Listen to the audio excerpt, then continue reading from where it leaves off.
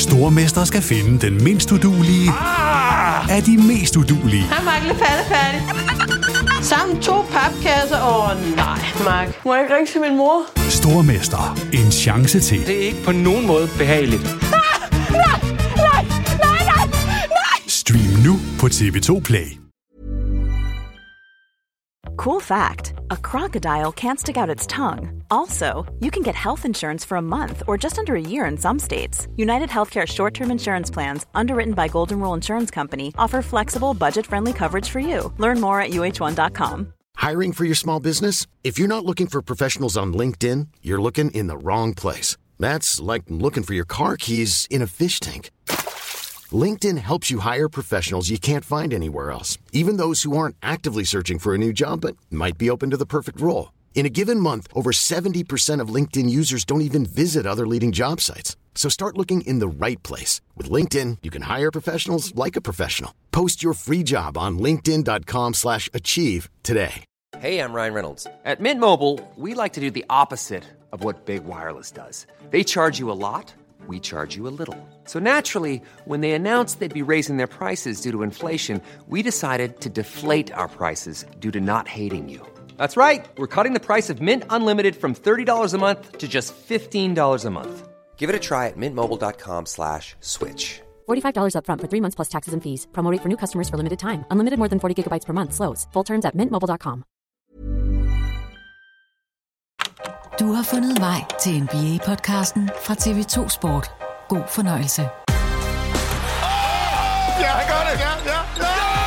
Er du så færdigt godt blot? Endnu et skrald! Altså! Monsterdunk ind igennem midten. Sikke et spil! NBA-sæsonen er gået ind i sin afgørende slutspurt, hvor der nu blot resterer uger af en historisk og berygtet 1920-sæson. Mens 4 hold for tiden kæmper om 2 finalepladser, så har vi for nylig fået navnet på sæsonens Most Valuable Player, samt de 15 spillere, der udgør sæsonens 3 All-NBA-hold. I dagens podcast bringer vi dig helt up-to-date med de 2 Conference Finals-serier, og så sætter vi fokus på sæsonens Most Valuable Player, Giannis Antetokounmpo fra Milwaukee Bucks. Torsdag den 24. september 2020. Endnu en gang velkommen indenfor i TV2 Sports NBA-podcast. Vi er godt i gang med sæsonens Conference Finals-serie, hvor der er spillet 3 kampe i Western Conference Finals-serien mellem Los Angeles Lakers og Denver Nuggets. Og så er der blevet spillet 4 kampe i Eastern Conference Finals-serien mellem Boston Celtics og Miami Heat. Bedst som vi har fået gang i de her semifinale-serier i slutspillet, så har vi også fået kåret sæsonens Most Valuable Player og fået navnene på de 15 spillere, der altså udgør sæsonens 3 All-NBA-hold. Og så har vi også fået et velkendt navn til en velkendt klub. Chicago Bulls har nemlig fundet deres næste cheftræner. Som du nok kan høre, så er der rigtig meget at snakke om i dagens podcast, så vi må nok hellere bare få tændt for NBA-fontænen, NBA-ekspert Peter Wang, der skal hjælpe mig med at få dannet et overblik over alle de her nyheder, som vi har fået på det seneste. Mit navn er Christoffer Vestrup, og jeg er glad for nok en gang at kunne byde velkommen til NBA-ekspert Peter Wang, der joiner os her i podcasten. Hej Peter, og velkommen til. Tak skal du have, Christoffer. Det er dejligt at være her sammen med dig. Det er dejligt at høre, Peter. Men vi har rigtig meget på programmet, så jeg er utålmodig for at komme i gang, Peter. Lad os bare dykke ned i det hele. Lad os starte med den serie, hvor vi lige har fået en kamp her natten til torsdag. Det er Eastern Conference Finals-serien mellem Boston Celtics og Miami Heat, hvor Heat nu har bragt sig foran 3-1 i serien. Det gjorde de her i nat med en 112-109 sejr grundlagt af 37 point fra førsteårsspiller Tyler Hero.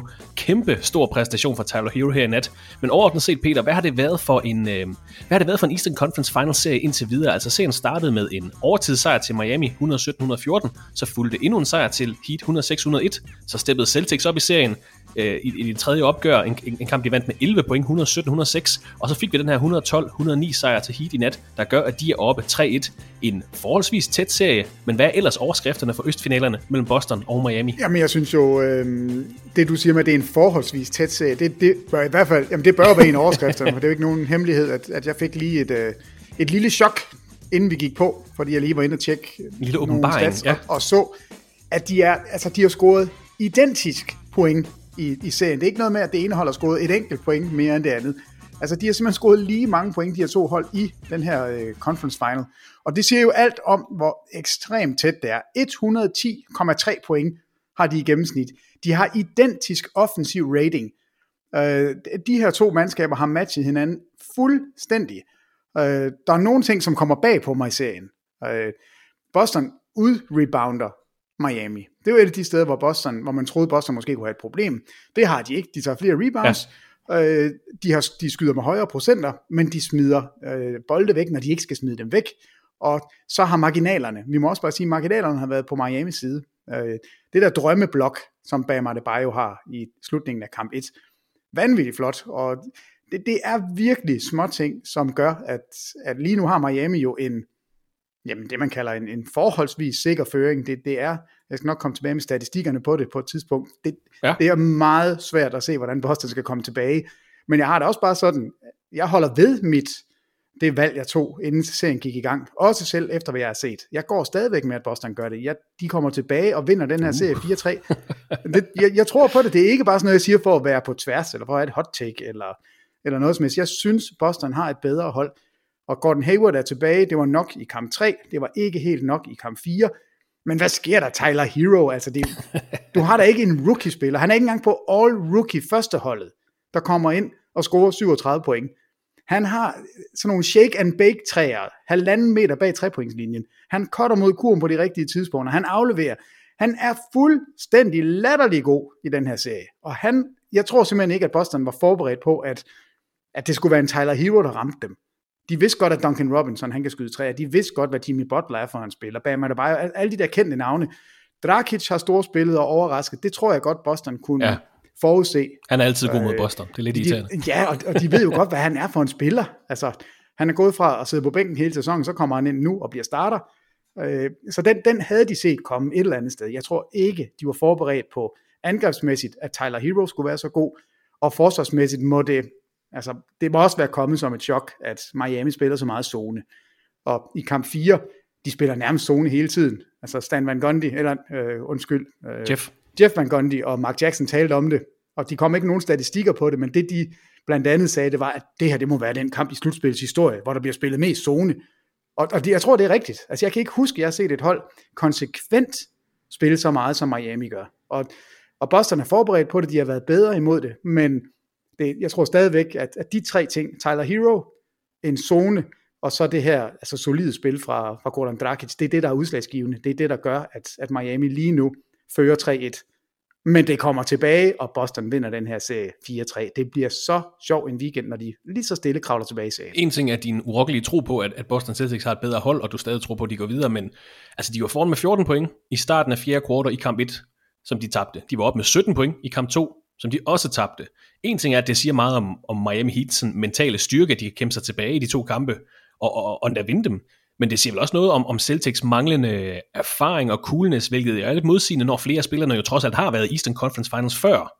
Men siger det ikke noget om en brik eller et eller andet aspekt, som Celtics mangler, når de kan smide de her store føringer, og altså være nede 1-3 i den her serie, som de jo i princippet burde være oppe i? Jo, altså at de er ikke koldblodige nok. Altså det er jo tydeligt. Og der må vi sige, der har Miami bare været bedre. Miami har slået til på det rigtige tidspunkt. Og jeg ved simpelthen ikke, hvad man skal, hvad der gør det.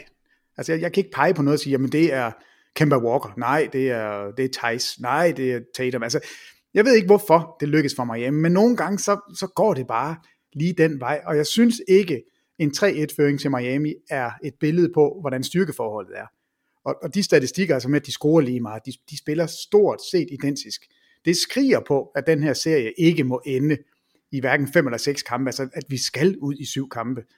Og altså en nat som i nat, hvis man tager den ene kamp, som Boston ender med at tabe med 3 til sidst, Miami har styr på den, de er op med 9, da der mangler et minut, og det bliver kun spændende, fordi der bliver ramt et par træer. Spændende, det bliver den faktisk ikke. Altså Miami har styr på det, vil jeg sige, det sidste minut. Men Tyler Hero scorer 37 point, fuldstændig vanvittigt. Og Jason Tatum, for første gang går han uden at score point i første halvleg. Går så amok i anden, ikke, og scorer 28 point og spiller en fremragende offensiv anden halvleg. Så det er nogle underlige ting, der sker, og jeg har ikke nogen sådan direkte forklaring på det, men den her serie, den skriger til 7 kampe, det kan ikke slutte i hverken 5 eller 6. Så jeg ved godt, det lyder vanvittigt, fordi hvis man historisk kigger på det, nu kan jeg så komme med statistikken nu. Ja. 3-1 i Conference Finals eller finaler.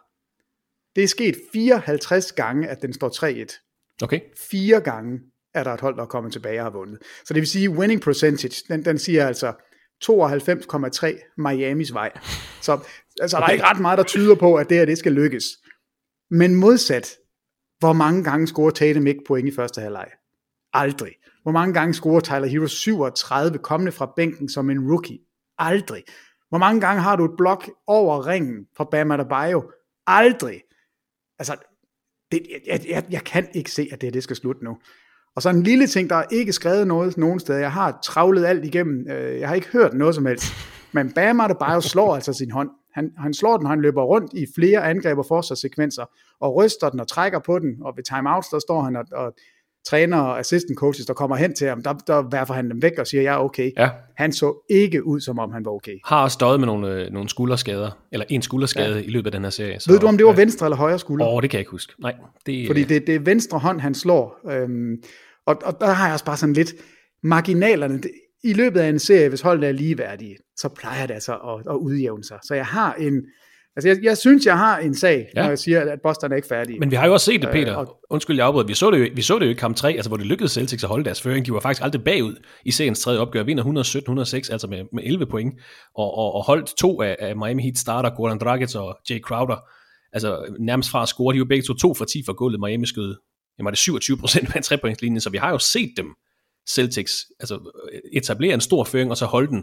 Det er bare bemærkelsesværdigt, de smed 2 rimelig store føringer i de 2 første kampe, og så kampen i nat, det er jo, om man kan kalde det, hvad det vil med Tyler Hero, men altså, det er jo ikke fordi, at Tyler Hero er en no-name, altså han snitter over 20 point, 7 rebounds og 5 assists per kamp, det er mere end hvad Kemba Walker gør i den her serie. Jamen så jeg vil ikke kalde det en anomalitet, at Tyler Hero lige pludselig leverer 37 point af meget, det ved jeg godt, som 20-årig, men altså, han er jo på niveau med Kemba Walker i den her serie. Jo, men det er jo en spiller, som, nu sagde jeg det lige sådan lidt henkastet, som ikke engang kom på førsteholdet i afstemningen om rookies. Altså lige nu, hvis man skulle være sådan helt ærlig, så ville det da være en diskussion værdig. Er det Ja Morant, eller er det Tyler Hero? Altså når vi har set, hvad der er sket i slutspillet. Jeg går stadigvæk klart med Ja Morant. Det er ikke, lad være med at tro, jeg synes, at Tyler Hero er en bedre spiller, men han er da i hvert fald en spiller, man sådan på rookie-skalen skal man kigge på og sige, hold nu op, altså hvor er han god? Og han har jo været god hele vejen igennem slutspillet. Ja. Det er 13 kampe i streg nu, hvor han har scoret over 10 point. Altså, det er, han nærmer sig en rekord. Der er et stykke vej op til Alvan Adams fra 1976, som havde 19 kampe i streg. Altså det er jo en åndssvag spiller at tage frem, fordi jeg har ingen anelse om, hvad han kunne og hvem han var. Men Tyler Hero gør noget, som vi historisk ikke rigtig har set før. Og jeg er sikker på, at Brad Stevens han sidder derhjemme lige nu og tænker, hvorfor i alverden dukker det her op imod os? Altså, hvad er det, han laver? Han spiller med så meget selvtillid. Og den kamp i nat, altså det er jo helt vildt at tænke på, at han spiller sammen med Bam Adebayo og Jimmy Butler, All-Stars begge to. Goran Dragic, som har snittet over 20 point, har vundet EM, har været et prominent navn. Og så går han ind og scorer 37, og næsten mest scorende scorer 24. Altså, det er absurd. Det er virkelig, virkelig flot, det han leverer. Men lurer mig, Boston, de kommer tilbage. Gordon Hayward, 2 kampe nu med over 30 minutter. Man vidste godt, det ville tage ham lidt tid. Han er tilbage nu, og det er det, der bliver udslagsgivende. Så du kan godt sætte pengene, Christoffer. Sælg bilen. Jeg ved, du har en fin ny bil. Ja. Sælg den. Sæt det på rød, som er Boston, og så er jeg 100% sikker på, at du får pengene igen. Ej, det må være grøn. Det må vel egentlig være Miami, der er rød. Ja, lige præcis. Jeg skulle lige til at sige det. Men, nej, sæt den på grøn. Det er penge i banken. Status er altså 3 til Miami Heat, og nu kom Peter med nogle historiske statistikker. Jeg kan også nævne, Peter, det er 12. gang i historien, at Miami Heat har en 3-1-føring i en 7-kampserie. Og de har så vundet alle 11 tidligere serier. Så der er altså en winning percentage, der hedder 100%. Hvordan ser du på Eastern Conference Finals-serien herfra? Jamen, hvordan jeg ser den? Jeg ser Boston vinde 3. De tager simpelthen de 3 næste kampe. Jamen, det tror jeg. Jeg tror, de vinder 4-3, og jeg tror, at det bliver selvfølgelig en kamp ad gangen, og det bliver super intenst og heldigt. Og en af kampene har Miami, og kommer til at smide den ved et eller andet. Altså, der kommer en sekvens, hvor man må sige, holy smoke, står Boston heldige. Og det skal man være, og det får Boston en enkelt kamp på. Så bliver der et blowout. Boston har et blowout i kamp 5, som fuldstændig overrasker. Jamen, jeg kan jo egentlig godt fortælle dig det. Jeg ved det jo. Kom med. Boston vinder i et blowout i kamp 5. Ja. De vinder med 17 point, og Tyler Hero kan ikke ramme noget som helst, og løber faktisk rundt og mukker en lille smule. Og der er lidt ballade med Bam Adebayo. Hans hånd, den gør lidt naller. Så skal vi til kamp 6, og det er her, der sker et eller andet helt vildt, så Miami, de sidder bagefter og undrer sig over, at de har tabt, fordi de havde egentlig styr på den kamp, men der er sådan en OG Anunoby afslutning, et eller andet, som gør, at Boston, de snupper den. Og så kommer vi ud i kamp 7, og som du ved, Christoffer, så kan alt ske i kamp 7. Og det kommer der også til her. Det bliver en vild kamp 7, men Boston vinder den, og så står de i finalen. I hørte det her først. Peter Wang, han kalder altså 3 Boston Celtics sejre i træk, på trods af, at de er nede 3-1. Miami Heat blot en enkelt sejr fra at spille sig i sæsonens NBA-finaler, mens Boston Celtics altså skal lytte til Peter Wang, vinde 3 kampe i træk, hvis ikke deres sæson skal ende i Eastern Conference Finals for 3. gang på 4 sæsoner. Serien mellem Boston og Miami er den ene Conference Finals serie i sæsonens slutspil. Vi skal selvfølgelig også have sat lidt ord på den anden semifinale serie. Det er sæsonens Western Conference Finals serie mellem Los Angeles Lakers og Denver Nuggets, hvor der altså efter 3 kampe står 2-1 til topseedet Los Angeles Lakers. Mens Peter han lige tænker over, hvad de store overskrifter for den her serie det er, så kan jeg lige løbe kampene igennem. Serien startede med en 126-114 sejr til Los Angeles Lakers, en kamp, hvor Anthony Davis leverede 37 point, og hvor Lakers var foran med hele 27 point i løbet af opgøret. Efter det første quarter af kamp 1, så var der ikke ret meget at komme efter for Denver Nuggets i det opgør. Kamp 2 af serien var noget mere spændende. Her var Denver Nuggets faktisk foran 103-102 med godt 21 sekunder tilbage i kampen. Så var der et par missede Lakers forsøg efterfølgende offensive rebounds til holdet. Det giver Lakers muligheden for et sidste forsøg for at vinde kampen, og den mulighed fik Anthony Davis. Trying to disrupt Rondo, he puts it in. Here's Davis, 4-3 in the win. Oh, it's good! Anthony Davis has won it for the Lakers! Med det store skud, så vandt LA Lakers kamp 2 105-103, bragte sig altså foran 2-0 i Western Conference Finals-serien. Denver Nuggets har dog kæmpet sig tilbage fra modgang før, det har vi set i det her sæsons slutspil. Og i kamp 3 mod Lakers, der hentede de en 114-106 sejr efter en kamp, hvor de så faktisk var op med en del point, 20 point, hvor det ikke skal være løgn. Nuggets fik 28 point, 12 assists og 8 rebounds fra Jamal Murray, og 22 point, 10 rebounds og 5 assists fra Nikola Jokic. Så altså 2-1 til Lakers i serien med Nuggets. Hvert hold har haft en kamp, hvor de har været i ret fin kontrol, og så var der den her helt tætte kamp i det andet opgør, der altså blev afgjort i det sidste sekund. Hvad har det her været for en serie indtil videre, Peter? Jamen det har jo været Jamal Murrays coming out party. Sådan har jeg det. Jeg ved godt, Lakers 2.0, han havde vist også et tidligere i slutspillet. Ja, det kan man, måske kan vi sige, at slutspillet har været det, men her, altså det, når vi taler om den store scene, altså det, han vokser bare med opgaven. Altså det er jo helt vanvittigt, så godt han har spillet, og så flot han har skudt, altså hans procenter er jo outstanding, ja. Men ikke bare skyder han, altså i serien, i de 3 kampe, der skyder han lige over 40% på træerne, 52% på field goals i det hele taget. Lidt under par faktisk på straffekastene med 79. Men han spiller 39 minutter, og det synes jeg er væsentligt, når vi tænker på, at han lige har spillet 2 7-kampserier, hvor alt er blevet båret af hans tilstedeværelse også. Han er topscorer på holdet nu. Han har overhalet Nikola Jokic. Han snitter 24,7 point. Han er den mest assisterende spiller med 7 assists per kamp, så han er ikke bare en one-trick pony, der løber op og skyder. Altså han deltager i rebound-spillet, 5 rebounds per kamp, men han fører altså med point og assist. Og så har han, det må være, prøv lige at høre her, ja. Christoffer Vestrup. Ugens, prøv lige at høre her. Hans late game 3-point shooting i slutspillet. Altså, jeg ved ikke, hvordan man, altså nogle spillere er bare gearet anderledes, men 25 for 39, altså 64% skyder han på 3-points afslutningerne i 4. periode og i omkamp, altså i forlænget spilletid. Og det bliver endnu værre, altså det er jo i sig selv absurd. Altså i 4. periode og i forlænget spilletid, der skyder han 64% på stor volumen. Altså 39 træer har han afsluttet med. Så det er ikke bare sådan det er ret pænt. Ja, det er okay. Ramme 25 af dem, ikke? Så ved man godt, så tæller det. Men når vi så går ned i det, man kalder clutch time, og det er altså i den her definition, jeg ved ikke om, altså der findes nok forskellige, men den hedder, en kamp er inden for de sidste 5 minutter, og scoren er inden for 5 point. Der skyder han 72,7%.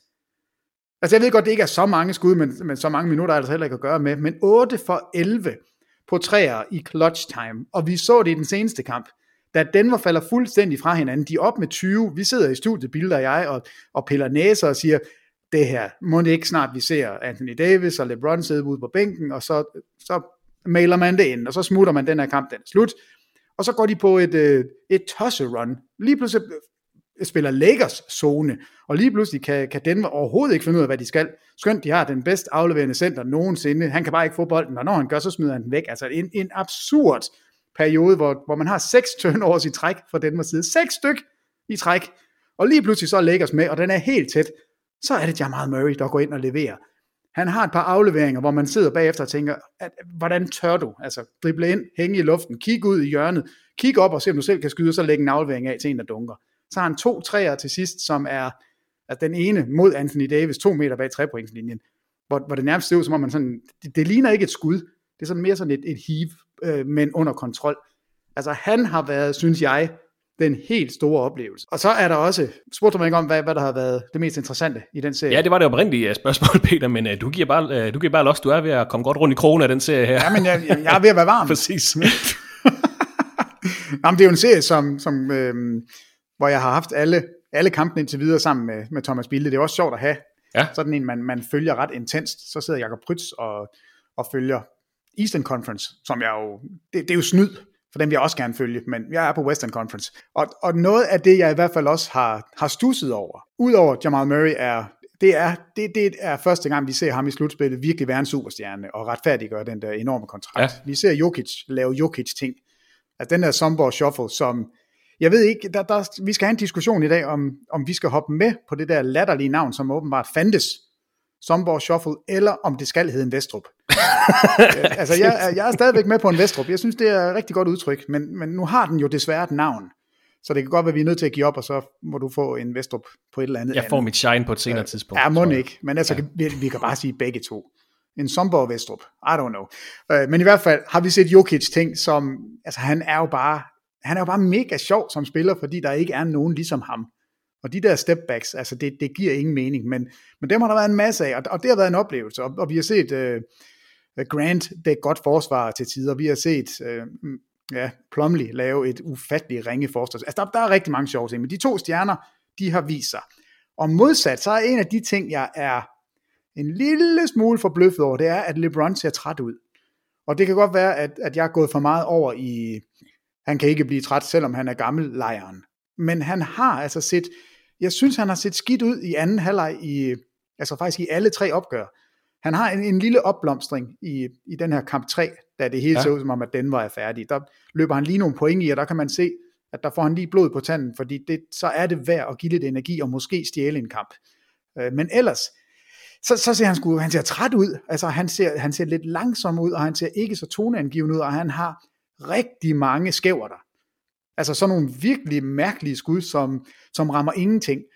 Og hvad værre er, så synes jeg også, at Lakers ender op med afslutninger, som er under par. Og det var egentlig der, hvor jeg synes, LeBron på mange måder har sin største kvalitet.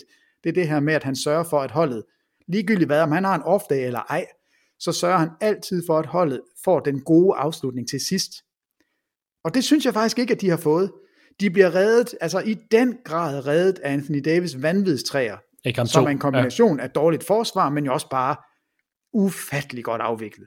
Altså, det skud, det kan godt være Mason Plumlee, han kunne have dækket bedre op, men selvom han havde gjort det, altså Jokic er tæt på, det er et contested skud. Det skud er bare, hvis du er 2,10 meter og kan skyde på den der måde, så ved jeg ikke, om man kan dække det bedre op. Altså, der må man bare, I tip my cap. Anthony Davis, vanvittigt flot skud. Men det var ikke LeBron, der afleverede. Det var ikke LeBron, der modtog bolden. Det var ikke LeBrons beslutning. Og lurer om han havde misset den. Hvad LeBron så havde sagt. Altså, fordi han stod jo også og ville gerne have haft bolden. Så jeg synes, han har set ud, som om han har spillet under par, og alligevel er man op 2-1. Ja, nu skal du passe på. Nu vækker du et eller andet i ham, Peter. Nu går han på et eller andet. Jamen det håber jeg jo. Men altså, hans skudprocenter igennem hele slutspillet, det kom virkelig bag på mig. Han skyder over 60% i første halvleg. Det er rigtig, rigtig godt. Og det er jo fordi, han kommer og spiller ned ad bakke i mange sekvenser, og er aktiv, er stærk, kommer til ringen, og folk, de praller jo af på ham. I anden halvleg, der dypper den under 40. Og det synes jeg er markant. Det er jo ikke kun 2 kampe, det er over hele slutspillet. Hans straffekastprocenter, han skyder over 80 i første periode, han skyder under 70 i fjerde periode. Plus minus på banen, plus 18 i første periode, under 0, altså minus i fjerde periode. Det er nærmest omvendt af, hvad man skulle forestille sig. Og jeg synes faktisk, man har kunne se det. Og jeg ved, altså han er 35 år gammel, det er 17. sæson, alt ligger på hans skuldre. Der bliver forventet så meget af ham. Så han har lov til at være træt. Men det er bare kommet bag på mig. Jeg havde ikke set det komme i Conference Finals, fordi jeg synes, han så overlegen god ud i serierne op til. Og imod Houston, hvor han nok, altså det var måske den serie, hvor man kunne forvente, at han ville blive mest træt, fordi man ville spille mod et hold, som altså brugte 3-pointsskud så meget, at LeBron måske ville blive træt. Det synes jeg jo ikke, faktisk ikke, at Denver er et hold, hvor jeg på forhånd havde regnet med, at LeBron ville se lidt balleret ud, fordi han skal ikke løbe rundt med Jokic eller med Jamal Murray. Han får nogle lidt sekundære opgaver, og så kan han en gang imellem få at vide, nu skal du lige tager Jamal Murray en lille smule. Så det synes jeg, stjernerne hos Denver har leveret. Og så synes jeg, at LeBron han har spillet under par, og jeg synes, han har set træt ud i anden halvleg af alle 3 kampe faktisk. Men det kunne jo også lige så nemt have stået 3-0 til Lakers. Altså når man kigger på kamp 3, Lakers var 6 for 26 bag 3-pointslinjen i kamp 3. Fik momentum efter de skiftede, apropos zoneforsvar, du snakkede om i den anden conference final serie. De skiftede også til noget zone, hvilket virkelig bragte Denver i problemer. Er det her ikke en serie, der som så mange andre serier i NBA's historie bliver afgjort i det defensive, fordi altså selvom Nuggets er nede 1-2 i kampe, så har de som hold, de har bedre field goal procent, de har bedre 3-pointsprocent, de har bedre straffekastprocent end Lakers, men omvendt, som hold, der snitter Lakers til gengæld 10 steals og 5,3 blocks i de her 3 kampe. Det er næsten 3 steals mere end Nuggets og dobbelt så mange blocks. Så er det her ikke noget, der tæller til Lakers fordel faktisk, på trods af, at du synes, LeBron James dykker lidt i niveau, og de har måske været heldige med den her Anthony Davis game-winning buzzer beater i kamp 2, som kunne have tippet serien til 2-1 til Denver i stedet for. Jeg synes, Lakers har rigtig meget at vinde efter den her kamp 3, på trods af de tabte. Ja, altså det er jo sådan en serie, man kan spænde på 2 måder. Denver kan jo sidde tilbage og sige, vi burde være foran 2-1. Altså vi har været klart bedst i kamp 3. Vi har et lille dyk til sidst, hvor vi smider en 20-pointsføring, men lukker dog kampen, uden den når at blive rigtig spændende. Altså, vi er op med 3 som det mindste, og der har vi bolden og kommer så videre.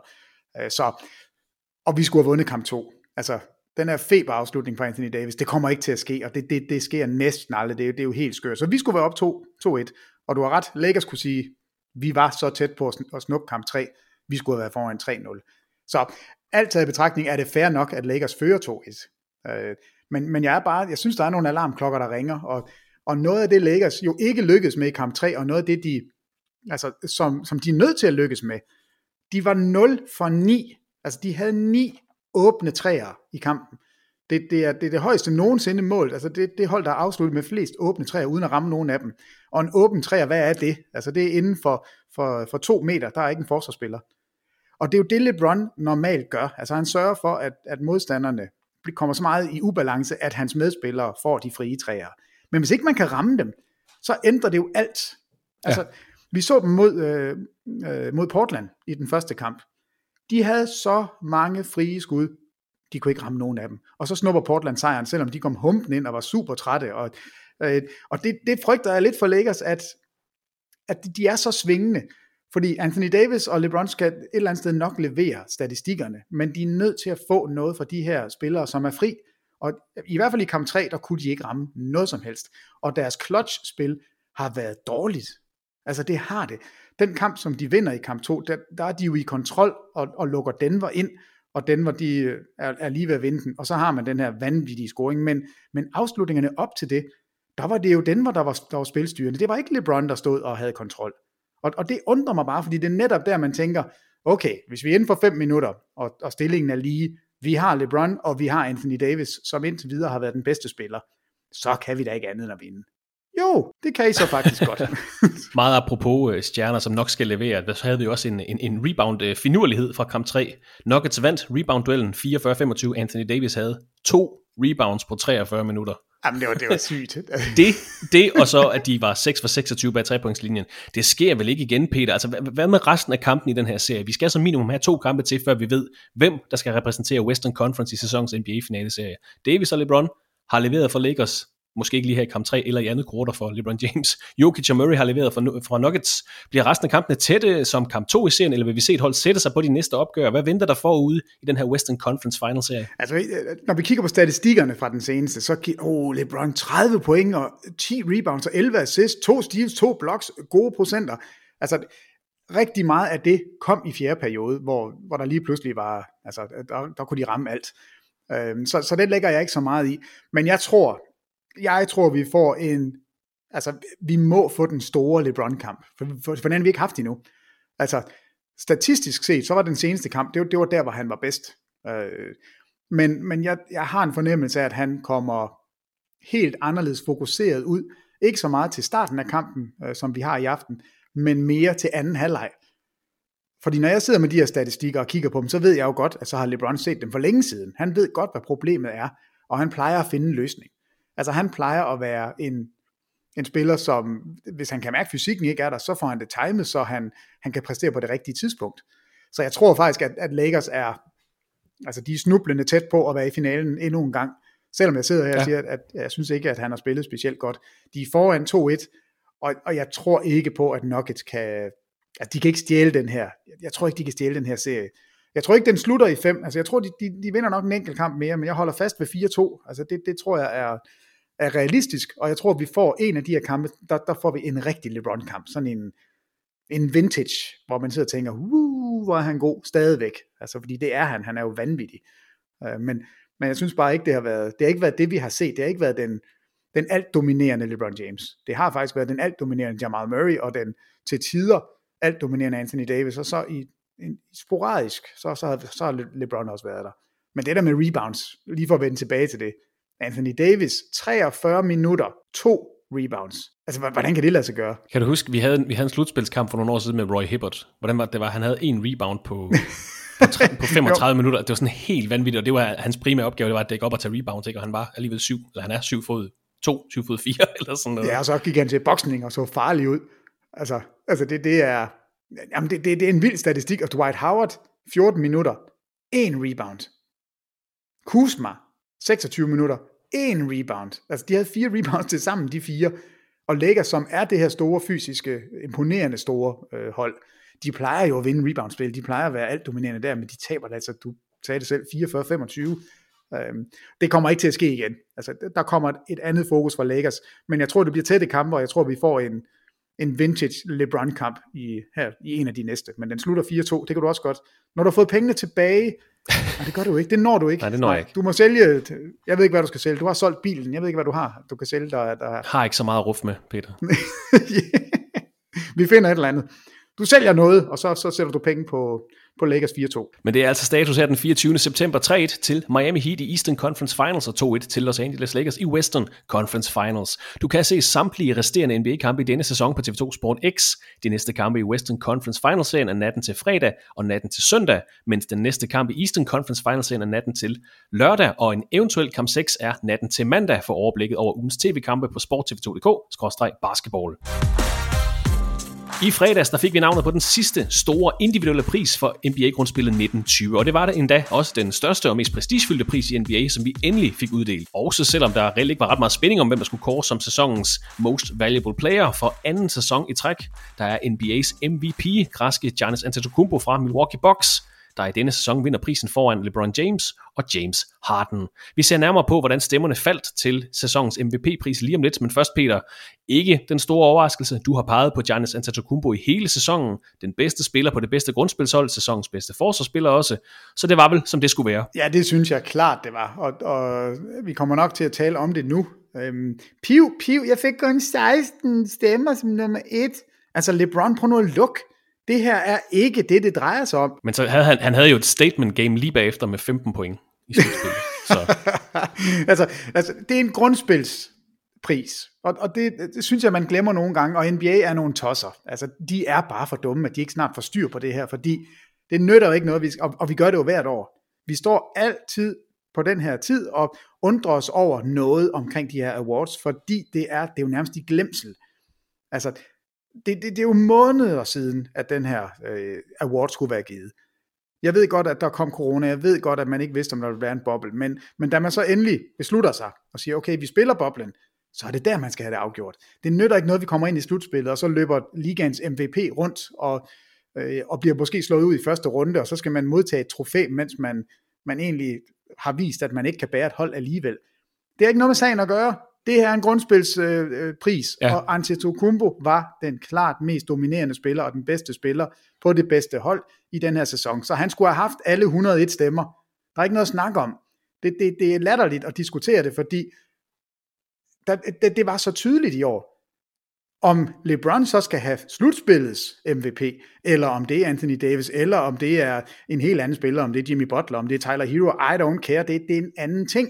Den award har man endnu ikke lavet, hvilket også er tåbeligt. Og det skal siges, at sæsonens priser gives fra grundspillets start og til den 12. marts, hvor grundspillet blev suspenderet. Man skal altså ikke tælle de her bobblekampe med, så derfor kunne man godt have givet sæsonpriserne, før man gik i gang med bobblekampen, eller måske før man gik i gang med slutspillet i boblen. Men nu kom det så her i fredags, sådan midt i conference-finalerne, ud af ingenting. Man skulle have givet den mandag, hvor Miami og Milwaukee spillede kamp 5, tror jeg, hvor Milwaukee Bucks røg ud, så han stadig var i spil, i stedet for det er sådan en halvanden uge efter, han er røget ud og sådan noget. Jamen det er bare, og det er jo også, det er jo tåbeligt at bringe Antetokounmpo i den situation. Altså, fordi han skal da have lov til at være glad, og han er ikke glad. Han er mega sur, indtil den næste sæson går i gang.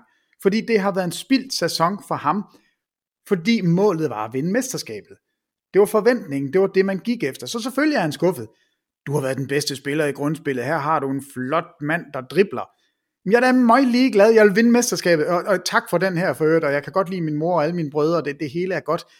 Men det er jo, det er hovedrystende, at NBA, som er så super skarpe på alt muligt, at de kan være så mega ringe til noget andet. Altså det giver simpelthen ingen mening. Jeg forstår det ikke, og vi skal jo, altså Dirk Nowitzki, der står nærmest grædende og tager imod sin MVP, efter han har slået ud med topseedet Dallas Mavericks i 2007.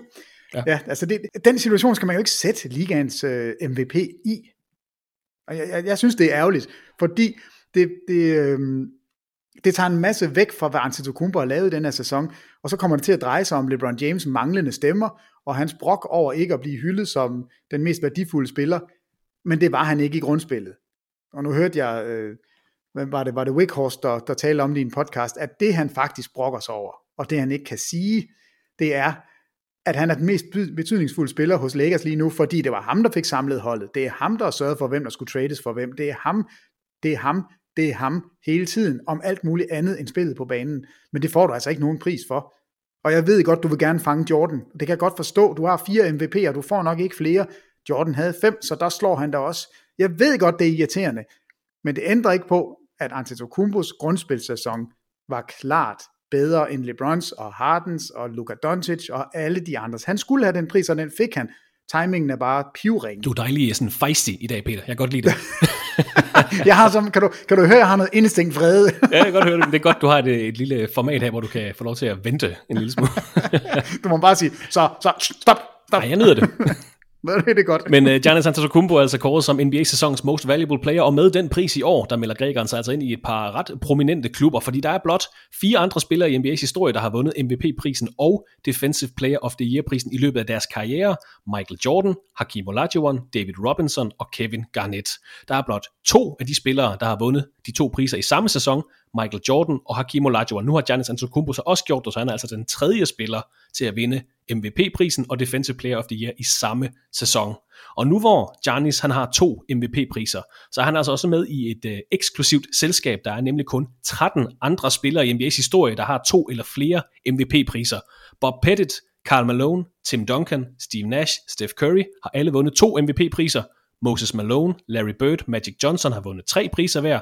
Will Chamberlain, LeBron James har 4 MVP-priser, Bill Russell og Michael Jordan har 5 hver, og så er det Kareem Abdul-Jabbar, der har 6 priser som NBA's most valuable player. Det er altså de eneste spillere i historien, der har 2 eller flere MVP-priser. Hæftigt selskab, Antetokounmpo lige er kommet med i den her sæson. Jamen altså, det er jo en af de helt store. Det er virkelig en spiller, som har tegnet ligaen, og som fortsat vil gøre det. Og så det er fint. Han hører til i det der selskab. Nu skal han så bare tage det næste skridt, og det er derfor, han sidder derhjemme og er sur. Fordi han har ikke taget det næste skridt. Han er ikke kommet videre i slutspillet, og det er jo næste mål, så der må han vente et år endnu. Der var ikke så meget tvivl i afstemningen om sæsonens MVP. Antetokounmpo modtog 85 af 101 første stemmer til prisen, som Peter har været inde på. LeBron James modtog de 16 andre. Stemmegiverne til den her pris giver en første, anden, tredje, fjerde og 5. plads stemme på deres MVP-stemmeseddel. Og Antetokounmpo og LeBron var altså de eneste, der modtog første stemmer i sæsonens afstemning. Der var 12 spillere, der modtog stemmer til sæsonens most valuable player-pris. Lad os bare lige få dem nævnt for en god ordens skyld. Altså Giannis Antetokounmpo nåede op på 962 point. På anden pladsen LeBron James, tredje pladsen James Harden. Så følger Luka Doncic, Kawhi Leonard, Anthony Davis, Chris Paul, Damian Lillard, Nikola Jokic, Pascal Siakam, Jimmy Butler og Jason Tatum var den 12. mand, der modtog All-Star-stemmer. Han modtog en 5. plads stemme, så han har 1 point i den her afstemning. Og nu er det jo en pris, Peter, som du er inde på, der gives for grundspillet, og ikke engang for det, vi så i boblen, men altså det oprindelige grundspil. Nu er grundspillet meget langt væk. De her 12 navne, jeg lige nævnte, fordelingen af MVP-stemmerne, giver det et fair billede af, hvordan NBA-grundspillet 1920 var, hvis du overhovedet kan huske så langt tilbage? Hvor lå Luka Doncic henne? 4. plads. Var han lige efter Harden og lige foran Kawhi Leonard. Ja, altså, jeg synes, det væsentlige i det her, det er, at det er den rigtige, som får prisen. Hvem der så kommer med som nummer 2 og nummer 3 og 4, det er for mig at se ikke så vigtigt. Altså, og det tror jeg heller ikke selv, de synes. Altså jeg ved godt, at hvis man bliver nummer 2, så vil man jo gerne nævne, at man faktisk er blevet nummer 2 mange gange, hvilket vidner om. Jeg skulle lige til at sige, at James Harden har jo en del anden og tredje pladser. Ja, men jeg tror, han har 3 anden pladser, og nu har han så en tredje plads. Det er jo meget fint for en spiller, der kun har én MVP-pris, men dog har en del anden og tredje pladser. Jo, og det samme LeBron, jeg tror, det er det 4 eller 5 gange, han har været nummer 2. Han har også en del anden pladser. Og det havde Jordan også, og det har alle de her spillere, som er i toppen. Men hvis ikke Luka Doncic var i toppen, så er det fordi, der er et eller andet galt, fordi han, synes jeg, skal i hvert fald nævnes. At Tatum får en enkelt stemme, at det er okay, det er da meget, det er nok meget præcist i forhold til, hvordan han har leveret. Hans hold er lige nu i Conference Finals. Det kan godt være, han laver en donut i første halvleg i den seneste kamp, men han er den bedste spiller hos Boston, så han skal da nævnes. Men Bam Adebayo er ikke nævnt, vel? Og Jimmy Butler er ikke nævnt. Jimmy Butler 11. plads, undskyld. Okay, så han er nævnt. Så er det, jeg synes, det er fint. Altså, jeg synes sådan set, det er fint nok. Men det er skægt, at vi lige nu sidder med en Jamal Murray, som dominerer i Conference Finals. Og havde du, hvis hans navn havde været med, og du havde talt med mig om det, da grundspillet sluttede, så ville jeg jo sidde og tage mig til hovedet og sige, hvad tænker I på? Han har da ikke format til det, han er der overhovedet ikke i nærheden. Men når man kigger på spillet lige nu, så kan man jo godt måske, hvis ikke man har fulgt med, og man kigger og ser, hvorfor er den der spiller ikke en af de 10 bedste spillere i ligaen, fordi det er han jo, som han spiller lige nu. Men for grundspillet, så synes jeg egentlig, det er meget fyldestgørende og meget fint. Med prisen til Giannis Antetokounmpo har Milwaukee Bucks nu 5 MVP-priser til en spiller på deres hold. Kareem Abdul-Jabbar og Antetokounmpo har vundet de 5 priser for Bucks. Det bringer Milwaukee op på en 4. plads på listen over hold med flest MVP-priser, altså hvor den spiller, der har vundet MVP-prisen, har tørnet ud for det respektive hold. MVP-prisen er altså gået til en spiller fra Milwaukee Bucks 5 gange. På en delt 3. plads på den holdliste ligger Philadelphia 76ers og Chicago Bulls, begge med 6 MVP'er. På anden pladsen har vi LA Lakers med 8 MVP'er, og listen toppes af Boston Celtics med 10 MVP-priser. Vi skal tilbage til midt-80'erne for at finde den seneste spiller, der har vundet 3 MVP-priser i træk. Det var Larry Bird, der formåede det i 1984, 85 og 86. Bird, Will Chamberlain og Bill Russell er de eneste spillere, der har vundet 3 MVP-priser i træk. Når Bucks ruller ud til næste sæson, Peter, hvor vi godt kan formode, at de er lidt ekstra opsatte, måske lidt ekstra forstærket i forhold til deres flotte sæson i år, måske også med et par flere minutter per kamp til Giannis Antetokounmpo. Det kommer an på, om de får en ny træner. Ja, det kan der være noget, men alt tyder vel på, at Giannis også i det mindste er i spil til prisen i næste sæson. Jamen, det er der slet ingen tvivl om. Altså, selvfølgelig er han det, fordi han vil komme ekstra motiveret ud, han vil have en formodentlig være en hans sæson, hvor han er kontraktløs, når han når til sommeren, så på alle måder har han alt at spille for, men der går bare, altså det der altid sker, når der er en spiller, der får en MVP, og måske får den anden gang, så går der sådan en lille smule metaltræthed. Metaltræthed i den, og det vil også gå ud over Antetokounmpo. Så han skal levere en endnu bedre sæson næste år for at få prisen. Fordi så vil man begynde at kigge, se den spændende lille tykke dreng i Dallas, altså Luka Doncic, han er godt nok god at se hans hold. Skulle han ikke have stemmen i stedet for? Og hvad med Anthony Davis? Nu er de rigtig gode stadigvæk, og LeBron er blevet gammel, det er Anthony Davis tur nu. Og hvad med Jokic? Slaskemanden er der mega god, og Dallas, og Denver har jo, altså de tabte i Conference Finals, og de historier vil komme, og det vil tælle imod Antetokounmpo. Og det er trist, men det er sådan, det er. LeBron skal brokke sig over, at han ikke har mere end 4 MVP'er, fordi det skulle han have haft. Det samme skulle Jordan. Og sådan er det i historisk perspektiv. De allerbedste spillere, der går metaltræthed i den. Man holder altid med i underdog. Sådan er det. Og nu er Antetokounmpo ikke længere den magre græker, der kommer af ingenting og lige pludselig eksploderer ind på scenen. Nu er han toppen af poppen, og han løber rundt derinde, og så vil man gerne vippe ham af, og man vil gerne have et nyt navn derop. Det er sådan, det fungerer, og det gør det også for mig selv. Jeg skal jo ikke sige mig selv for god for det, men NBA kunne hjælpe os alle sammen, eller hvad med at kalde det mest værdifulde spiller, fordi hvad betyder det? Værdifuld for hvad? Altså, er det for det hold, han spiller på? Er det for ligaen? Er det mest værdifulde angrebsspiller? Er det mest værdifulde rebounder? Fordi han tager nogle rebounds, som er lidt sværere end de andres rebounds. Altså, hvad er det, de vil med den der pris? Skal det nu bare ind til benet og sige, NBA's bedste spiller. Slut. Jamen, hvordan vil du måle det så? Jamen, det er jo så det, vi kan diskutere. Fordi så vil jeg jo sige, men det er Kawhi Leonard. Så vil du sige, nej, det er, du vil nok sige Austin Rivers. Og så vil jeg sige, prøv nu lige at kigge på statistikkerne her. Jamen, så se de her statistikker. Jamen, så se det forsvarsarbejde. Jamen, så kig på hans hold har vundet. Det lyder umiskendeligt meget som MVP-prisen, det der. jamen, der synes jeg jo, der har man, du går jo ikke efter bedste spiller. Lige nu siger, jeg tror ikke, at du vil sige, Giannis Antetokounmpo er ligaens bedste spiller. Hvorfor vil jeg ikke sige det? Jamen, det er fordi, det er han ikke. Bedste grundspilshold, bedste forsvarsspiller. Han er ikke den bedste spiller. No. Det er Kawhi Leonard, men Kawhi Leonard er ikke i nærheden af at få ligaens MVP. Okay. Så vil man have den diskussion. Hvorfor er han ikke det, hvis han er den bedste spiller i ligaen? Kawhi Leonard? Ja. Jamen det er jo fordi folk de vil kigge på Clippers og sige, jamen I vandt jo ikke grundspil, det gjorde Lakers da, og Milwaukee Bucks var langt bedre, så derfor så kan det ikke blive dig.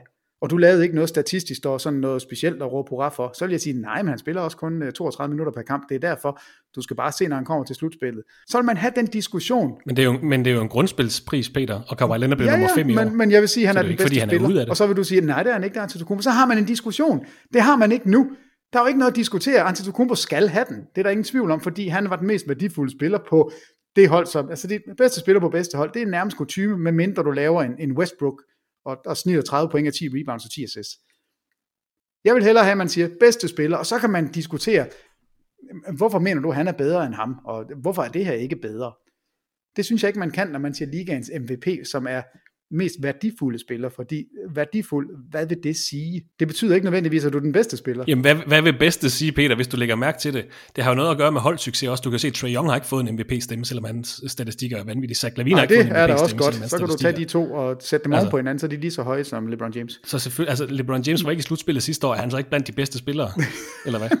Hvad er det for en logik? Jamen, jeg synes, der er forskel på den forståelse, jeg har af ligaens MVP lige nu, og ligaens bedste spiller. Ja. Fordi jeg mener ikke, Antetokounmpo er ligaens bedste spiller, men han er uden sammenligning helt sikkert 100% ligaens MVP. Okay. Jeg har et par spillere, jeg synes er bedre. Altså, jeg synes Anthony Davis er en bedre spiller. Jeg synes LeBron James er en bedre spiller. Jeg synes Kawhi Leonard er en bedre spiller. Jeg synes Luka Doncic er en bedre spiller. Men ingen af de 4, jeg har nævnt her, er i nærheden af at være ligaens MVP, ud fra de kriterier, vi historisk set har skulle dømme MVP'en efter. Okay, så du vil hellere... Den diskussion gad jeg bare godt at have. Ja. Og NBA hjælper os ikke. Nej, det kan der være noget om, for jeg tror ikke, de ændrer MVP-prisen for noget tidspunkt. Det tror jeg heller ikke, men det er også fint, så kan vi rant lidt om det. Det er fint, at Antetokounmpo har fået den i år. Og det var altså det sidste navn på de her individuelle priser for NBA-sæsonen 1920, vi nu har fået. Giannis Antetokounmpo er sæsonens MVP. Vi har nævnt dem alle her i podcasten, men hvis du vil have et overblik over, hvem der blev Coach of the Year, Rookie of the Year, Most Improved Player, så kan du også klikke ind på sporttv2.dk/basketball, hvor vi har lavet en lille artikel med de 6 individuelle prisvindere. Der kan du også finde navnene på sæsonens 3 All-NBA-hold, der også blev offentliggjort, siden vi sidst snakkede sammen her i podcasten, Peter. Dem skal vi naturligvis også have nævnt her i podcasten. De blev offentliggjort sidste onsdag, og består traditionen tro af 3 mandskaber, som nordamerikanske journalister og mediefolk altså har skulle stemme om. Jeg er sikker på, at du har stærke holdninger, Peter. Du er jo lidt feisty i dag. Du har stærke holdninger til de her 3 All-NBA-hold, Peter. Det er jo meget god indikator for. Nej, jeg er helt rolig. Jeg er faktisk helt rolig. Men de 3 All-NBA-hold er jo en ret god indikator for, hvilke spillere, der har været de store stjerner, de relevante profiler i en given NBA-sæson. Nu løber jeg dem lige igennem, Peter, så kan du få lov til at reagere bagefter, okay? Ja, så skal jeg være trække vejret. Jeg trækker en ordentlig minut, hvor jeg ikke siger noget. Så tager jeg mig rigtig god tid. All-NBA førsteholdet for NBA-sæsonen 1920, Anthony Davis, Giannis Antetokounmpo, LeBron James, Luka Doncic og James Harden. All-NBA andetholdet består af Nikola Jokic, Kawhi Leonard, Pascal Siakam, Damian Lillard og Chris Paul. Og All-NBA tredjeholdet for sæsonen 1920 består af Rudy Gobert, Jason Tatum, Jimmy Butler, Ben Simmons og Russell Westbrook. Tanker, Peter? Er der gået et minut? Ja. Nej, altså de 3 navne, der for mig springer frem, det er Siakam, det er Ben Simmons, og det er Westbrook. Ja. De 3 synes jeg, man kan diskutere. Hører de til? Hører de ikke til? Hvem skulle være med i stedet for? Og så videre. Men jeg har ikke stærke følelser omkring det. Det må jeg faktisk, det må jeg sige. Jeg synes, det er vigtigst at få, at man er sikker på, at de store stjerner, de er der. Og det synes jeg, de er. Altså jeg ved ikke, om der er nogen, der føler sig forbigået i den her lige nu. Der er selvfølgelig noget omkring positionerne, og det synes jeg jo igen, NBA er nogle tosser, altså at de ikke hjælper os med det, fordi jeg har jo også været inde og kigge på listerne og set, at et navn som Chris Middleton bliver jo nævnt, og han har flere stemmer end Westbrook og Ben Simmons. men bare ikke som guard, fordi han har sine fordelt som forward og guard, men sammenlagt har han flere stemmer. Burde han så ikke have været med i stedet for? Det kan man jo så diskutere. Hvorfor er det, vi har de her positioner? Hvorfor er det, at man ikke bare siger, at vi vil have ligaens 15 bedste spillere? Men det snakker vi også om hver år, Peter, også når de har gjort op med den her centerposition til All-Star-afstemning, men det har de ikke gjort til All-NBA-holdene. Nej, hvilket altså, det er også giver nul mening. En ting, der måske springer lidt i øjnene, og jeg siger ikke, at jeg er uenig, men Anthony Davis er stemt ind som center, og han har fået flere stemmer som center, end han har som forward. Men Anthony Davis center, altså så vidt jeg kan se, har han blot startet en kamp som center for Lakers i den her sæson. Han har spillet rigtig mange minutter som center, det er slet ikke det. Modtog altså både stemmer som center og forward, men er altså stemt ind som All-NBA førsteholds center. Vi snakkede om det, da du skulle stille dit All-NBA-hold tilbage i, jeg tror det var i januar, hvor vi snakkede om, at du kan ikke stemme ham ind som center. Det havde du ellers gjort. Jeg brugte det jo lidt, fordi det kunne hjælpe mig. Men jeg er meget enig i, at man skal i hvert fald gøre op med den der centerrolle, og der er jo center, der vil komme på lige meget hvad. Altså, du kan ikke komme udenom Nikola Jokic, du kan ikke komme udenom Anthony Davis, om du så ved det eller ej, om han så er center eller forward. Rudy Gobert er også svært at komme udenom på de her All-NBA-hold, tænker jeg. Men jeg er meget enig, Peter. Jeg ved ikke, om man skulle gøre det helt op med, om man skulle sige frontcourt, backcourt, eller man skulle gøre det helt op, og så bare sige 15 spillere. Altså, jeg synes jo, man er nødt til at være moderne. Altså, vi hylder det her positionsløse spil. Og i særdeleshed har vi jo nogle hold, som i øjeblikket eksperimenterer med lineups, hvor man traditionelt set ikke har positioner. Altså Houston er det oplagte eksempel at tage frem, fordi de spiller uden centerspillere. Så på den måde, så mener jeg, at man skal gå all in og sige, at vi tager de 15 bedste spillere. Og nu var jeg lige inde og kigge på statistikkerne, Christoffer, mens du sagde noget, fordi Anthony Davis er jo et lysende eksempel på, hvor ringe den her afstemning den er. Ikke fordi han ikke fortjener en plads. I år har han... Nej, han skal med, men han skal ikke være center. Der må der være en kriterie, som siger, hvis du skal være center, eller forward, eller guard, så skal du i det mindste, hvis vi bliver i positioner, så skal du jo være på banen som center, eller noget andet, i mere end halvdelen af de minutter, du er derinde. Og i år, der hedder den altså 60% som power forward, 40% som de statistikker har jeg ikke kunne finde, fordi jeg har kun været inde og kunne se, at han har kun startet en gang som center for Lakers i den her sæson. Ja, men han har spillet 60% som forward og 40% som center. I sidste sæson, og det er jo nok derfor, da man skulle sende de her stemmesedler ud, så har man kigget og sagt, jamen der var Anthony Davis, 96% spillede han center hos Pelicans, og 4% som power forward. Og måske har man så kigget og sagt, og så er det nok næsten det samme hos Lakers. Hvad skal vi så gøre? Nå, men så giver vi ham da bare lov til at være begge steder. Altså, det er jo noget gøjl og gak. Hvis du vil have positioner, så hold positioner, men så vær striks omkring dem. Vil du ikke have dem, så luk helt op og sig, vi tager de 15 bedste spillere. Så kan det være, at man ender med 5 guards, fordi det lige nu er en guard-drevet liga. Men fint nok, så er det det, vi gør. Og så vil man sige, jamen, okay, så har vi Anthony Davis er den store spiller på andet holdet. Det er jo sjovt, fordi han spiller både center og forward, og gør han egentlig det?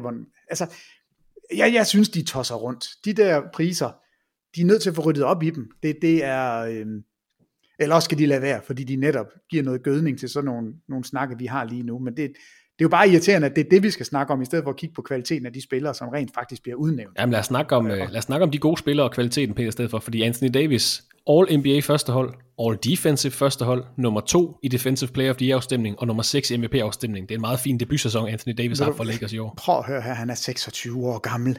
Christoffer, han er 26. Altså hver eneste gang, jeg ser alderen på Anthony Davis, så er jeg lidt, gud, han har spillet siden 2012. Siden 2012, det er hans 8. sæson det her, han er 26. Det er jo fuldstændig absurd. Den her spiller, altså ikke fordi vi skal trække langhalm på det trade, der blev lavet, som LeBron James mener, han skulle have ligaens MVP for, fordi han var arkitekten bag. Det ligegyldigt hvad du har givet for Anthony Davis, så er det ikke for meget. Altså det er bare et faktum. Det her er en spiller, han er faktisk lige fyldt 27, undskyld, han var 26, da sæsonen gik i gang. Nå, 27, gamle mand. 197 dage, så 27,5, der løg jeg lige lidt. Stadigvæk, det her er en spiller, du har i 8 år endnu i sin prime, og han er unik, du kan ikke, altså der er ikke nogen, der er ligesom Anthony Davis. Altså Jokic er også unik, Porzingis også, altså der er mange spillere, som kan sige, vi er noget, der ikke er andre, der er, men du ser ikke så flydende en spiller på 2 meter 10 og 115 kilo, der kan skyde træer hen over hovedet på andre 2 meter folk, som kan slå bolden i gulvet. Altså alt det, Anthony Davis kan, du kan ikke betale for meget for ham. Men det der springer i øjnene, det er, at han er så ung, og har så enorm erfaring allerede. Så Så ja, fuldt fortjent. Anthony Davis skal være på ligaens, synes jeg, første hold, og så hold op med at snakke om positioner. Bare put ham ind som en top 5 spiller. Altså både All-NBA og All-Defensive førstehold for Anthony Davis i den her sæson. Det er også ved at bemærke, Peter, at nu har vi været lidt efter ham i dag. Nu skal han også have noget ros. LeBron James, Los Angeles Lakers, er blevet stemt ind på sit 16. All-NBA-hold, hvilket er flest nogensinde. James lå på en del førsteplads sammen med Kareem Abdul-Jabbar, Kobe Bryant og Tim Duncan hedder han, og har nu førstepladsen for sig selv, efter han blev stemt ind på denne sæsons første hold. Hvis vi lige skal kigge på de spillere, der, jeg vil ikke kalde dem snobs, men som kom lige efter afstemningen. Efter de 6 valgte forwards til de 3 All-NBA-hold, der kom Chris Middleton, Paul George og Brandon Ingram i afstemningen. Efter de 6 valgte guards kom Bradley Beal, som du jo havde på dit All-NBA-hold, Peter, da du skulle stille dem, Kyle Lowry, Trae Young, Donovan Mitchell og Kemba Walker. Og efter de 3 valgte centere til sæsonens All-NBA-hold, der kom Joel Embiid, Bam Adebayo, Andre Drummond, Karl Anthony Towns og Brook Lopez, der også fik stemmer faktisk til det her. Jeg ved ikke, om du kan huske dit All-NBA-hold, Peter. Jeg bad dig om at stille et hold her i april, da vi troede, at NBA-sæsonen var slut. Vi regnede slet ikke med, at den her boble kom. Vi troede, det hele var slut, og der blev bedt om at sætte 3 All-NBA-hold for sæsonen. Jeg ved ikke, om du kan huske dem. Nej, jeg kan ikke huske dem. Jeg kan huske, at jeg havde Bradley Beal med, og jeg tror nok, vi havde en lidt rodet podcast, hvor jeg flyttede rundt mellem positioner og tog lidt til og fra. Og... Det var en lang dag på kontoret. Ja. Jeg tror, jeg prøvede at snyde lidt, for at gøre forvirringen total. Og jeg skal sige, det var min fejl. Jeg tvang dig til at flytte Anthony Davis ned på andet holdet, fordi jeg vil ikke godkende ham som center. Det er min fejl. Men lad os lige nævne dem, Peter. Du havde på første holdet Luka Doncic, James Harden, Giannis Antetokounmpo, LeBron James. Det var de 4 spillere, der var på første holdet i år. Så havde du så Nikola Jokic. De er så byttet om. Du har Anthony Davis på andet holdet, Nikola Jokic på første holdet. De er byttet om på de rigtige All-NBA-hold, men dem ramte du faktisk lige i Rompetto. Sådan. Godt af mig. Andet holdet. Russell Westbrook. Jeg ved ikke, om vi skal stoppe der. Hvorfor røg han helt deroppe? Damian Lillard, han var på andet holdet. Kawhi Leonard var på andet holdet. Anthony Davis var så på første holdet. Der har så nu Jokic. Og så havde du så Joel Embiid. Han er slet ikke på holdet. Ham havde du på dit andet hold. Der ved jeg heller ikke. Jamen det kan jeg så... Ham vil jeg gerne have ind. Altså, hvis jeg skulle vælge mellem Joel Embiid og Rudy Gobert, hvis jeg skulle blive i centerne, så vil jeg jo tage Joel Embiid før. Så på den måde, der holder jeg fast ved Joel Embiid. Jeg er ikke stolt af mit Westbrook-valg. Det må jeg sige. Det har måske været lidt mere med hjertet end med... Ja, der har nok været lidt hjerte i. Men på den anden side, han spillede en sublim god anden halvdel af grundspillet. Det var måske derfor, jeg synes han skulle med. Men desværre må vi jo også sige, skader, covid-19, der var mange ting, der gjorde, at hans slutspil ikke blev godt. Så han får en mulligan. Jeg får en mulligan for Westbrook, fordi der har været for meget kærlighed involveret. Og kærlighed overvinder alt, Christoffer. Så derfor så tager jeg min mulligan på den. Så håber jeg ikke, jeg skal bruge en mere lige om lidt. Det er Peters tredje hold. Jimmy Butler, han var på tredje holdet. Godt. Du har så Rudy Gobert på tredje hold, han kom også på tredje holdet. Derudover så havde du Bradley Beal, kom ikke på et All-NBA-hold. Det var der også en del, der var utilfreds med, så der har du i hvert fald også en mulligan. Så havde du så Pascal Siakam på tredje holdet, og så havde du Kemba Walker, men i juli, der fik du lov til at revurdere. Der spurgte jeg dig igen, efter du har haft et tænkepause, der skiftede du Kemba Walker ud med Chris Paul, som også var på et All-NBA-hold, Peter. Godt gjort af mig. Rigtig hæderligt. Du havde altså Joel Embiid og Bradley Beal med på din hold. De kom ikke på de endelige hold. Men igen, det kan man diskutere. Så ganske udmærket, Peter. Det skal du have. Jamen tak skal du have, men Bradley Beal, altså, det er jo endnu en af de her spillere, som går lidt i glemsel, fordi han spiller på et hold, som ikke kan noget som helst. Han snittede over 30 point. Altså, han havde en absurd god sæson, som gik meget under radaren, og hvor bliver det sjovt? Altså, det er faktisk et af de hold, jeg allerede nu kan sige, jeg glæder mig mest til at se. Det her Washington.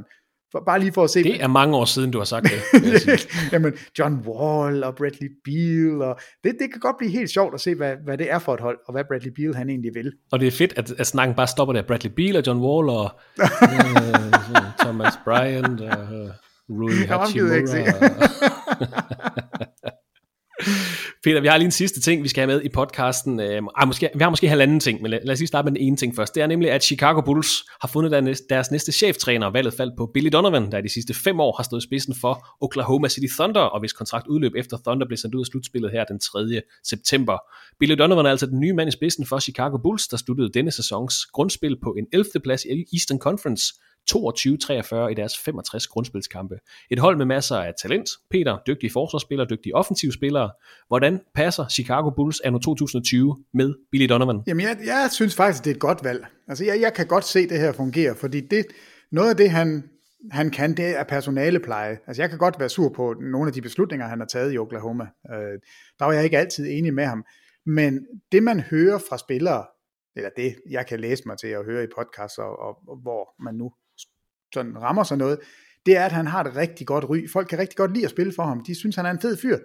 Og det betyder altså rigtig meget for et hold, som skal rebuilde. Men det undrer mig en lille smule, at Billy Donovan gerne vil det her. Altså, jeg troede egentlig, han var ved at være så etableret en træner, at han følte, at han skulle være på et hold, som kunne gå efter mesterskabet i stedet for. Og det kan Chicago ikke, Billy Donovan eller ej. Det kommer til at tage nogle år. Jeg synes ikke, det ser ikke super godt ud i Chicago. Jeg er meget spændt på at se, hvordan de får vendt rundt på det moras, de egentlig er midt i. Men Billy Donovan, godt valg, god til de unge spillere, god personalepleje. Så tillykke med ham til Chicago, det er ikke noget dårligt valg. Han overtager altså fra Jim Boylan, som Chicago Bulls opsagde tilbage i maj måned. Han var så et dårligt valg, undskyld jeg afbryder dig. Elendigt valg, og det fatter man jo ikke. Så godt, man er kommet videre fra ham. Men Bulls har jo også foretaget nogle store ændringer i baglandet i klubben her i foråret. Man har fyret general manager Gar Forman, man har ansat Arturas Karnisovas som executive vice president of basketball operations, og så har man hyret Mark Eversley som klubbens nye general manager. Så jeg ved ikke, om man kalder det et regimeskifte, det ligner hos Chicago Bulls, men det bliver også et spændende hold at følge allerede næste sæson, måske, selvom du er lidt iffy på dem. Jeg synes, at lige præcis, du kan kalde det et regimeskifte. Det er der en fuldstændig ny konstellation, og det er jo også det, der giver håb for Chicago-fans. Det er, at man nu på ledelsesgangen har noget, man kan holde af, og noget, man kan tro på, fordi det har de ikke haft længe. Det har virkelig været skidt. Og det første, de har gjort, det er at hyre en etableret head coach, som folk godt kan lide. Og allerede der, synes jeg, man er kommet godt fra land, fordi der Boylan-cirkus, det var der altså ikke nogen, der brød sig om. Så de har gjort noget godt til at begynde med, og der er håb i Chicago nu. Og vi skal nok få varmet lidt op til næste sæson hos Chicago Bulls i en fremtidig podcast, og det er den sidste halve nyhed, jeg lige vil have med, Peter. Den næste sæson. NBA-kommissær Adam Silver har udtalt, at hans bedste bud på en startdato for sæsonen 2021 nok vil være i januar 2021. Så altså en sæson, der bliver spillet et helt kalenderår, frem for på tværs af kalenderår. I et interview med CNN, der udtalte Silver også, at man håber at satse på at afvikle en hel sæson, altså 82 kampe plus et helt slutspil, og at man selvfølgelig også håber at kunne spille foran tilskuere i den kommende sæson. Startdatoen for sæsonen, Peter, det er jo ikke noget, vi kan sidde og kloge os på, for det handler ikke så meget om sport, det handler mere om, hvordan verden ser ud og kommer til at se ud i de næste måneder. Men det var også bare lige en nyhed, vi fik her i weekenden, at Adam Silver altså vurderer, at der har været snak om 1. december, der har været snak om 25. december. Nu er vi nok henne i januar, før vi kan få sat gang i næste sæson. Ja, og der er jeg jo allerede lidt skeptisk, fordi hvad med OL? Hvad med regionale bobler? Hvad vil man? Vil man gerne have tilskuere? Ja, det vil man gerne. Det tror jeg ikke på, man kan få. Jeg synes allerede nu, der er mange til. Jeg forstår simpelthen. Jo, jeg ved godt hvorfor, men jeg forstår det ikke. Fordi det, der bliver nævnt hver eneste gang, det er det der 82. Hvorfor er det, de skal spille 82 kampe? Det er fordi, der er penge i det. Det er fordi, der er tv-rettigheder. Der er alt det her. Og det fylder. Altså, hver eneste gang, de taler om, hvornår vi skal starte. Det er ikke så meget med, om man kan nå det, om det er godt, om det er skidt. Det er mere 82. Det dukker bare lige op. Og der mener jeg, at man burde være voksen og sige, det kan godt være, at vi for en gang skyld allerede nu skal prøve at konstruere en sæson, som ikke har så forfærdeligt mange kampe. Og jeg ved ikke, om det er tv-rettighederne, der stopper det. Jeg ved ikke, om det er fordi dem, der betaler. Altså, vil du lave et nyt fast format, eller vil du bare sige, jeg vil den her 2021 sæson så er bare længe vi har den her fuldstændig absurde situation med en pandemi, som stadigvæk ikke er under kontrol, så vælger vi at sige, at vi vil gerne spille. Vi vil rigtig gerne have, at folk har noget at samles om. Vi vil gerne give et produkt, som kan generere økonomi. Det er vi også med på. Men vi vil spille efter Peter Wang-konceptet og spille 58 kampe. Vi vil spille 2 kampe mod alle mandskaber, og vi laver en plan, hvor man ikke skal flyve ret mange gange, og man spiller måske 15 hjemmekampe i streg, og så tager man hen og spiller et andet, altså gør et eller andet, så rejserne blev minimeret, så man ikke var ret meget ude og komme i kontakt med andre mennesker, men i stedet for at være så forhippet på at skulle gennemføre 82 kampe, som virker urealistisk, så hellere lave en kortere, men dog lang nok sæson, som er lidt anderledes. Altså vi kan jo se, hvad bobling gjorde. Det lykkedes. Eller nej, 7-9-13. Der er stadigvæk 3 uger endnu. Hvis de lykkes at komme hele vejen, helskindet igennem, uden nogen positiv test, så kig på det og sige, vi lavede noget nyt her, som fungerer. vi kan også godt lave en ny, mindre sæson, ikke fordi der har været lockdown, eller fordi der har været spillerstrække, eller fordi der har været problemer internt, men simpelthen fordi der er faktorer derude, der gør, at vi er nødt til at tænke anderledes. Og jeg mener, det er en fejl at gå ud og sige 82 med det samme. Altså, hvorfor det? Ja, men det er pengene. Jamen så for en gang skyld blive enige om, at alt NBA-relateret, det bliver 75% af det, vi troede, det skulle være, fordi vi skærer en fjerdedel af sæsonen væk. 58 kampe, Peter Wang-style, det er det, NBA skal gå med, og så kan de få, når vi kommer på den anden side af pandemien, så kan de skrue op igen, hvis de synes. Men jeg tror, de vil finde ud af, at 58 er et rigtig godt tal. Så ved jeg ikke, om der er mere, vi skal have med i dagens podcast, Peter. Vi har vendt slutspilserien af sæsonens MVP, All-NBA-holdene samt nyheden om Billy Donovan til Bulls. Er der mere, vi skal have med? Ja, det kan jeg love dig, der er, fordi du har jo siddet nu i en times tid, ved jeg, og tænkt, hvem var Alvan Adams? Ja. Altså rekorden med 19 kampe med plus 10 point som rookie, den Tyler Hero nu er i gang med at æde sig ind på. Og ved du, hvad jeg kan fortælle dig? Alvan Adams spillede hele sin karriere fra 1975 til 1988, altså en lang, gloværdig karriere, kun for et mandskab. Vil du prøve at gætte det, eller skal jeg bare sige det til dig? Det er svært. Denver. Western Conference. Charles Barkley har spillet der. Det var der, han var bedst. Phoenix Suns, der har Alvan Adams spillet. Var han Rookie of the Year? Ja, det tror jeg nok, han var. Var han All-Star? Ja, én gang i sin rookie-sæson. Det er da sjovt. Altså, så den her Alvan Adams, centerspiller, hvid, 2 meter og 95 kilo, er i dag 66 år gammel, startede i Phoenix, spillede hele sin karriere i Phoenix, havde sin bedste sæson i Phoenix i sit rookie-år, snittede 19 point, blev Rookie of the Year, blev All-Star, blev aldrig All-Star igen, vandt aldrig nogensinde noget som helst, men spillede en lang og fin karriere. Nu ved vi, hvem han er. Han spillede med nummer 33. Jeg var selv lidt i tvivl, derfor var jeg inde og kigge på ham. Han blev taget med nummer 4 i 1975, men det skal vi have på plads. Det er det, Tyler Hero er i gang med at fange. Det er den verdensberømte Rookie of the Year, Alvan Adams. Alvan Adams 2.0, der altså tørner ud for Miami Heat lige nu. Tyler Hero. Peter, tak for din tid i dag. God fornøjelse med Lakers vs. Nuggets i nat. Vi snakkes ved. Det er i orden. Somborg Westworld. Og tak til dig, der lytter med her i TV2 Sports NBA podcast. Vi håber, at det var værd at lytte til, og du finder vores podcast igen i næste uge.